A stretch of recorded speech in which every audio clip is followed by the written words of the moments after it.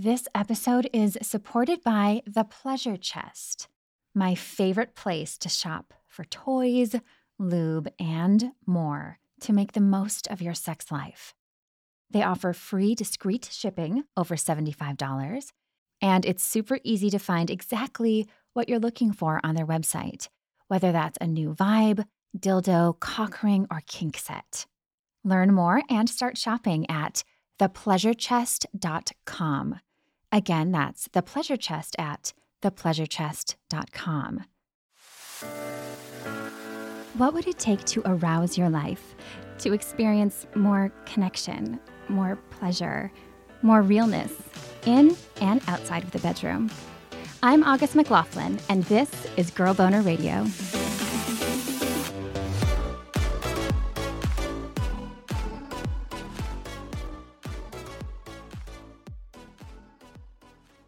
How do you feel about orgasms? Have you ever experienced one that went far beyond fun or pleasure or release, or struggled to have one in the first place? If your answers are yes or yes, you are far from alone. Phone sex operator Amberly Rothfield had just gone through a several-month sex hiatus when she experienced an orgasm that changed her life. Author Dr. Samantha Allen had started to think orgasms were no longer a part of her life when 2 years after sex reassignment surgery, she was surprised by one. And therapist Vanessa Marin had her first orgasm on the playground as a child, only to struggle in the climax department years later. I'm excited and honestly honored to share these awesome women's stories today, all of which show that we can discover new types of pleasure at any stage of life.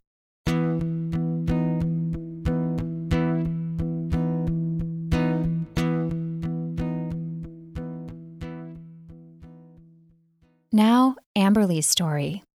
Amberly Rothfield is a top-performing phone sex operator, clip creator, and webcam model who teaches models how to increase their bottom line online. She's also a devoted wife and mother whose partner came out as trans a couple of years ago. So I was literally physically about 5 feet that way, um, like in this room.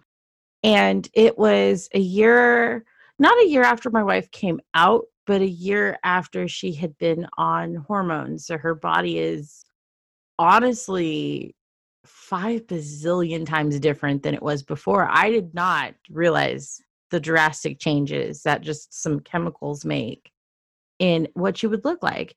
And I'm not gonna lie, like, I was never going to leave my wife, ever.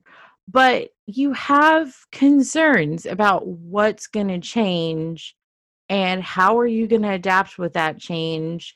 And as a partner of someone who came out as trans, like, my inclination is to make it all about her because she's the one that's lived this life. Like, and you've met my wife, like, before her transition, very like full beard, like manly man. Like, it's been so drastic. So I want to make it all about her, but at the same time, you have your own concerns too. But at the time, I was actively trying not to think about it because I'm like, I'm being selfish. I haven't lived a life where I felt like I was in the wrong body.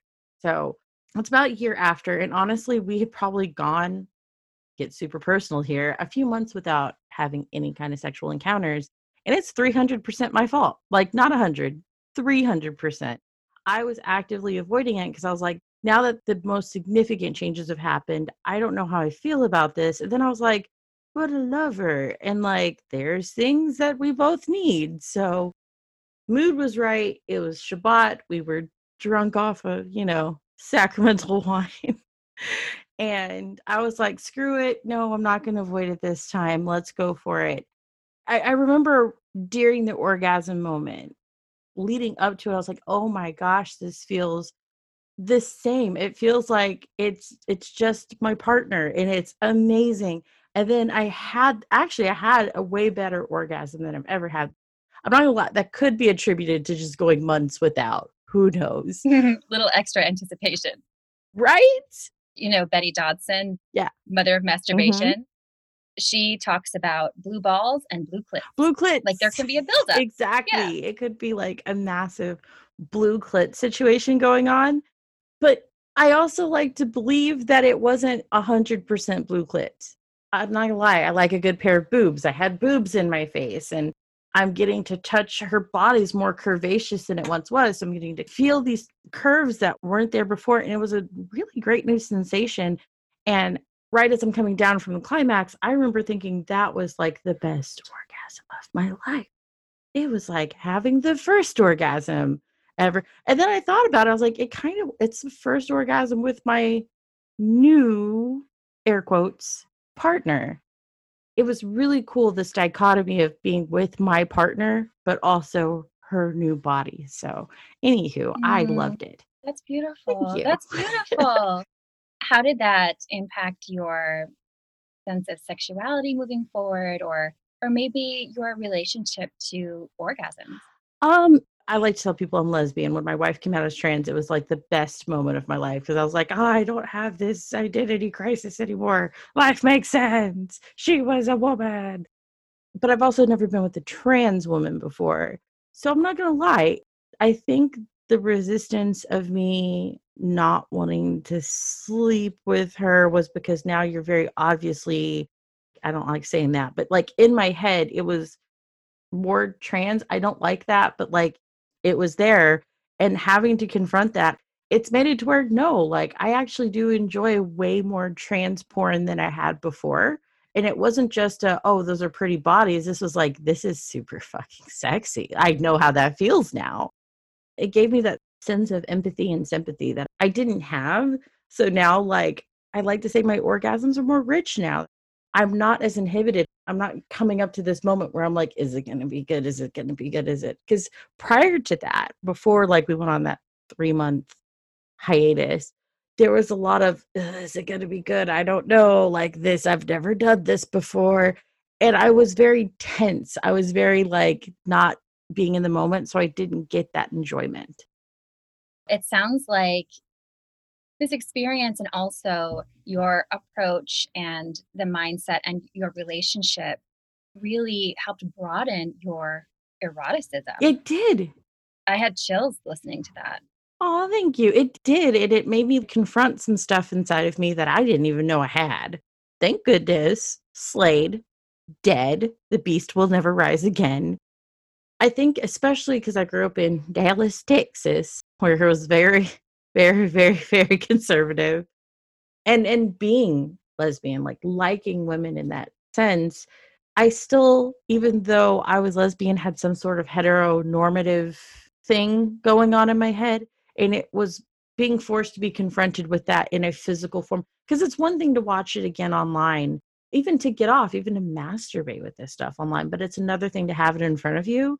And it really did change not just my way of thinking, but also made it to where I can relax and enjoy this rather than having my East Texas upbringing clicking in my head telling me this is wrong, this is wrong. Yeah, yeah. It won't feel good, I promise, because it's wrong. It's so easy to absorb those messages and not know that we have them. Not know, because I think we all absorb every kind of, transphobia, biphobia, misogyny, racism. Like, it's in all of us in some ways. We're sponges. We are sponges, and you had a sponge released. It sounds like it was able to help you heal this piece in you, which is beautiful. It did. It was a Clorox moment where you just sanitize that sponge. It was great. That's really lovely. Have you had conversations with your partner about all of this? I did. We had a pillow talk moment afterwards where like I told her why we had gone 3 months before, and I told her about my East Texas because not that I like to quote him, but Dr. Phil was saying that you think stuff 6,000 times faster than you can say it. So you can have a lot of thoughts go through your head faster than you could ever articulate them. And so I was telling her what was going through my head in that moment, and she was like, wow, you've been in the adult industry for 15 years and you still got a hint of that in you? And I was like, sorry. But I told her that it was like the best orgasm of my life. And for her, she was like, that's exceptionally validating that you have been sleeping with me before I came out as trans, before I even knew what trans was or what I was. And for you to follow me through this process and then sleep with me after and be like, it's even better. She was like, I feel like a woman. And I'm like, that's the goal. To not just have a good time myself, obviously, but also to make her feel like the person she's supposed to be.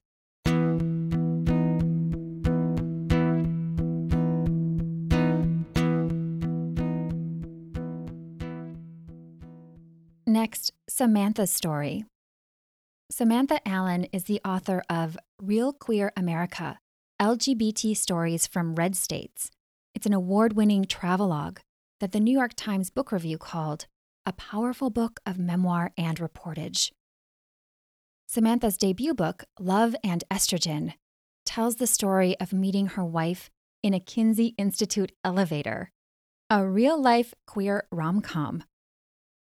I reached out to Samantha after reading an article she wrote for Splinter called How I Learned to Orgasm After Sex Reassignment Surgery.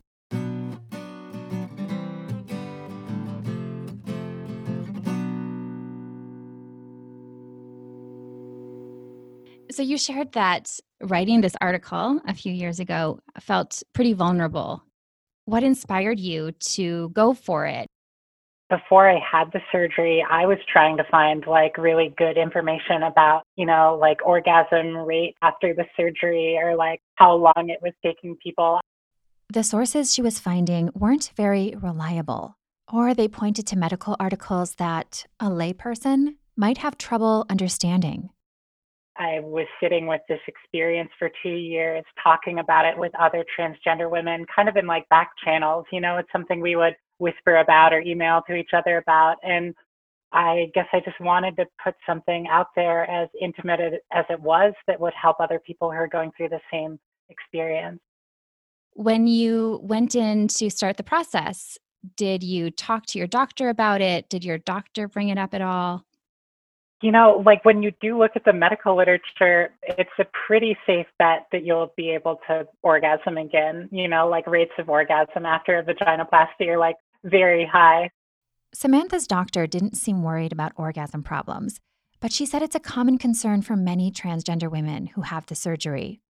Conversations with her partner inspired her to share about her experiences too. They both wondered, what are things going to look like after this? Like how easy or hard are things going to be? Just a lot of questions swirling in your head that you just kind of have to figure the answers out to firsthand. You can read all of that literature, but nothing really fully prepares you for the experience of like relearning your own anatomy when you're an adult. Yeah, completely. I loved your opening, or it was near the beginning. You said, my vagina came with an instruction manual. What was your impression when you were going through your instructions? Gosh, I mean, most of it was like aftercare instructions, stuff about like when you should go swimming or sit in a hot tub again. Like there's regulations around how long you should wait to be immersed in water, but also stuff about how like your nerves are like literally coming back online and that you should be patient with yourself. There may have been something in there that was like, it takes people sometimes 8 to 12 months to like figure out how to really have an orgasm again, like, and that's fine. That was comforting to read. But then, I got to 24 months and I was like, okay, what is going on? When you were talking about the frustration, you said that at a certain point, you found out that there's a term, anorgasmia. Yeah. I mean, for me, I speak only for myself, but like being able to have an orgasm wasn't a necessary precondition for me to have the surgery. Like my gender dysphoria was such that it needed to happen and I was willing to accept some amount of risk that I would be anorgasmic, right? But it was comforting to know that it's a struggle that many transgender and cisgender women have in common. Figuring out orgasm is tricky. Not everyone gets there. Not everyone gets there easily. And that's okay. It's normal. Especially in a culture where sex ed is so limited, especially around pleasure. But one day, Samantha did experience an orgasm after about a year of frustration that she described as a watch pot never boils type scenario. As more months passed San's climax, she felt more and more like it would never happen, which only made things more challenging.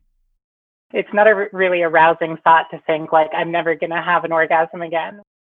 So while she wanted it to happen, she was also trying so hard not to fixate on it, which made her feel like her mind was twisted up like a pretzel. So for me, it was almost like giving up on it that like freed it to happen.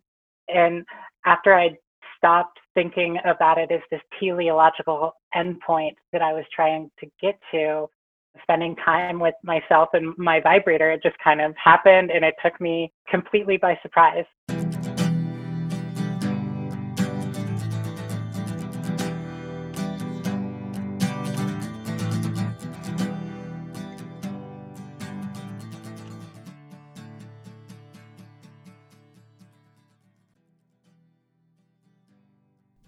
Orgasms before and after the surgery were different for Samantha, and she prefers how she experiences them now. Yeah, I mean, Eve Ensler added a monologue to the Vagina Monologues to be inclusive of transgender women who've had this surgery. And I think she described it really well of like orgasm before feels very sudden and harsh. And then afterward, it's more like kind of like rolling waves of pleasure.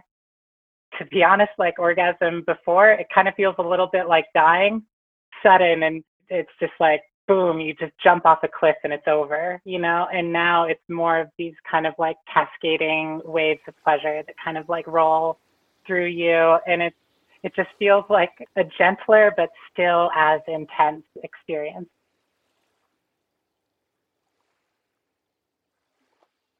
In her article, which was published in 2016, Samantha wrote, "Now, when I want to orgasm, I have a routine that borders on superstition."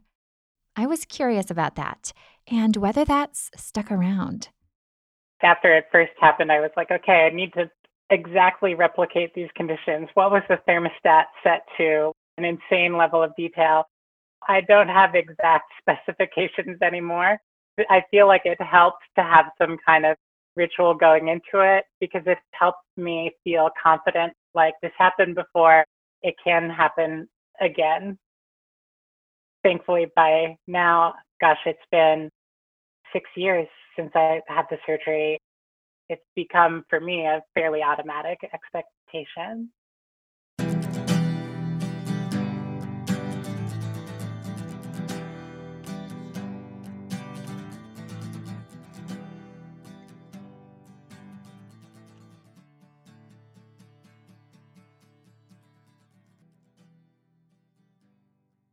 Myths abound in terms of transgender folks and sexuality beyond just orgasms. Samantha wanted to shed light on this one in particular. Sometimes people are of this mindset that like men and women aren't different genders, but like different species almost. Like men and women's bodies are just complete aliens. When you go through an experience like sex reassignment surgery, you realize that's not the case. You know, there's this misconception of, oh, you're just like chopping the penis off and that's what sex reassignment surgery is. And it's like, no, you're using tissue that could have easily developed into a vagina and reshaping it in that form. It's more reuse, reduce, recycle than it is like chopping anything off, right? You know, we all start out at the same place in fetal development. We all start from one thing and we can go in these different directions. And things like transgender hormone therapy and surgeries are about kind of bringing your body into alignment with the direction your heart went. I think that's the number one message I try to get out there is because people think, oh, like women and men are like the aliens compared to each other. It's like, no, the body is pretty similar. And what does orgasm mean to you now? Uh, Gosh, I wish I had a deep answer, but it's just like it's a little treat, you know? It's nice to have to stay sane and feel grounded and feel relaxed. But I think one lesson I took from that is it's still not necessary for me to enjoy my time in the bedroom. And I think a lot of women can relate to this. It's still much easier for me to orgasm alone than it is with a partner. For me, it's nice if it happens with my partner, but it's not like the goal of spending intimate time. That's, I think, a healthy lesson that I took from the experience of having that 2 year waiting period. Because I feel like if I hadn't had that, I would have just continued maybe approaching sex as like a means to having an orgasm and not necessarily as a means to deepening my connection.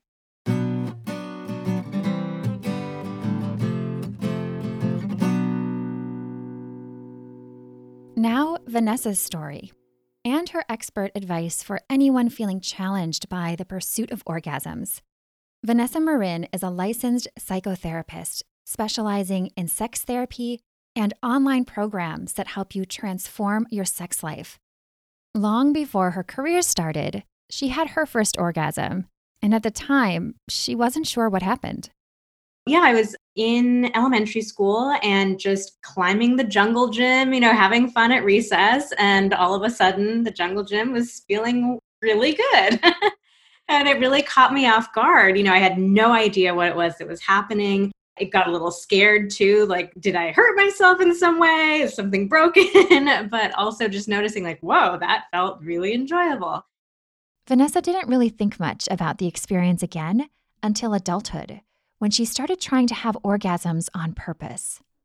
At that point when I realized, oh, that's what was happening, I felt super embarrassed about it and kind of ashamed. And I realized now, as I've gone on to do this work and help teach so many women how to orgasm, that actually so many women have had experiences of that's their first orgasm. It was unintentional. It was something involving like jungle gym or ropes and stuff like that. And so now I really like talking about the story because I think it's just so important to normalize that so many women have orgasms this way, and there's nothing bad or wrong or icky about it. It's totally normal and very, very common.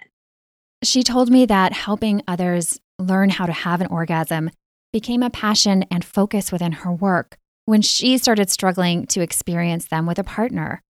She had figured out how to intentionally orgasm on her own, and that was great.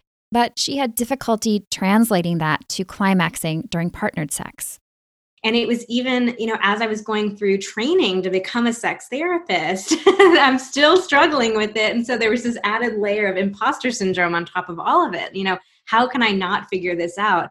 And so I really experienced so many of the emotions that the women that I now work with experience, like feeling like something's wrong with you, you're broken in some way. The stuff that's supposed to work, for every other woman out there, it doesn't work for you.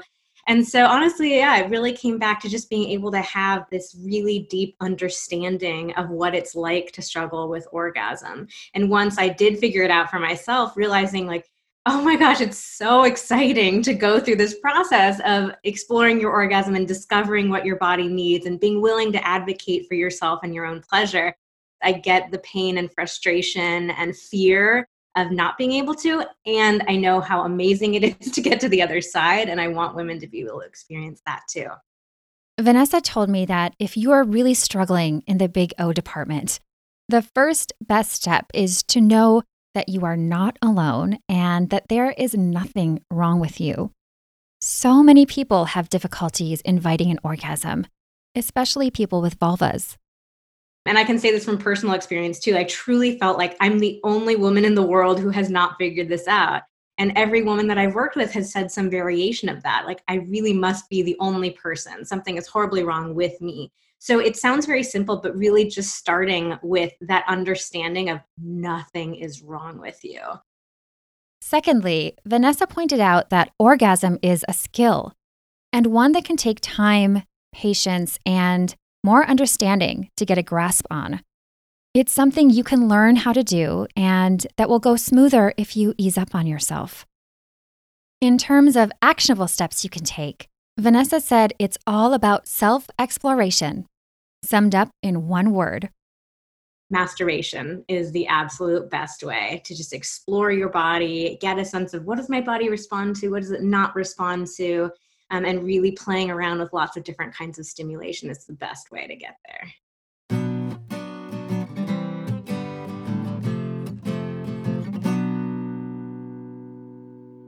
I love Vanessa's advice. While you're setting aside time to explore your own body, you could experiment with your hands or different toys and a good lubricant. Reading or listening to erotica can also help. And if you have a vulva, you could also try OMG Yes. It's this membership-based website full of video tutorials based on interviews with over 20,000 cisgender women about their sexual pleasure. I'm not affiliated, just a fan. Learn more about today's guests and their latest work at the links in the show notes or on my blog at augustmclaughlin.com. And if you are enjoying Girl Boner Radio, I would so appreciate it if you would post a rating and review on Apple Podcasts or the iTunes Store. And please do tell your friends about it. You can also support the show while getting fun bonus content by joining my community at patreon.com/girlboner. Thank you so much for listening.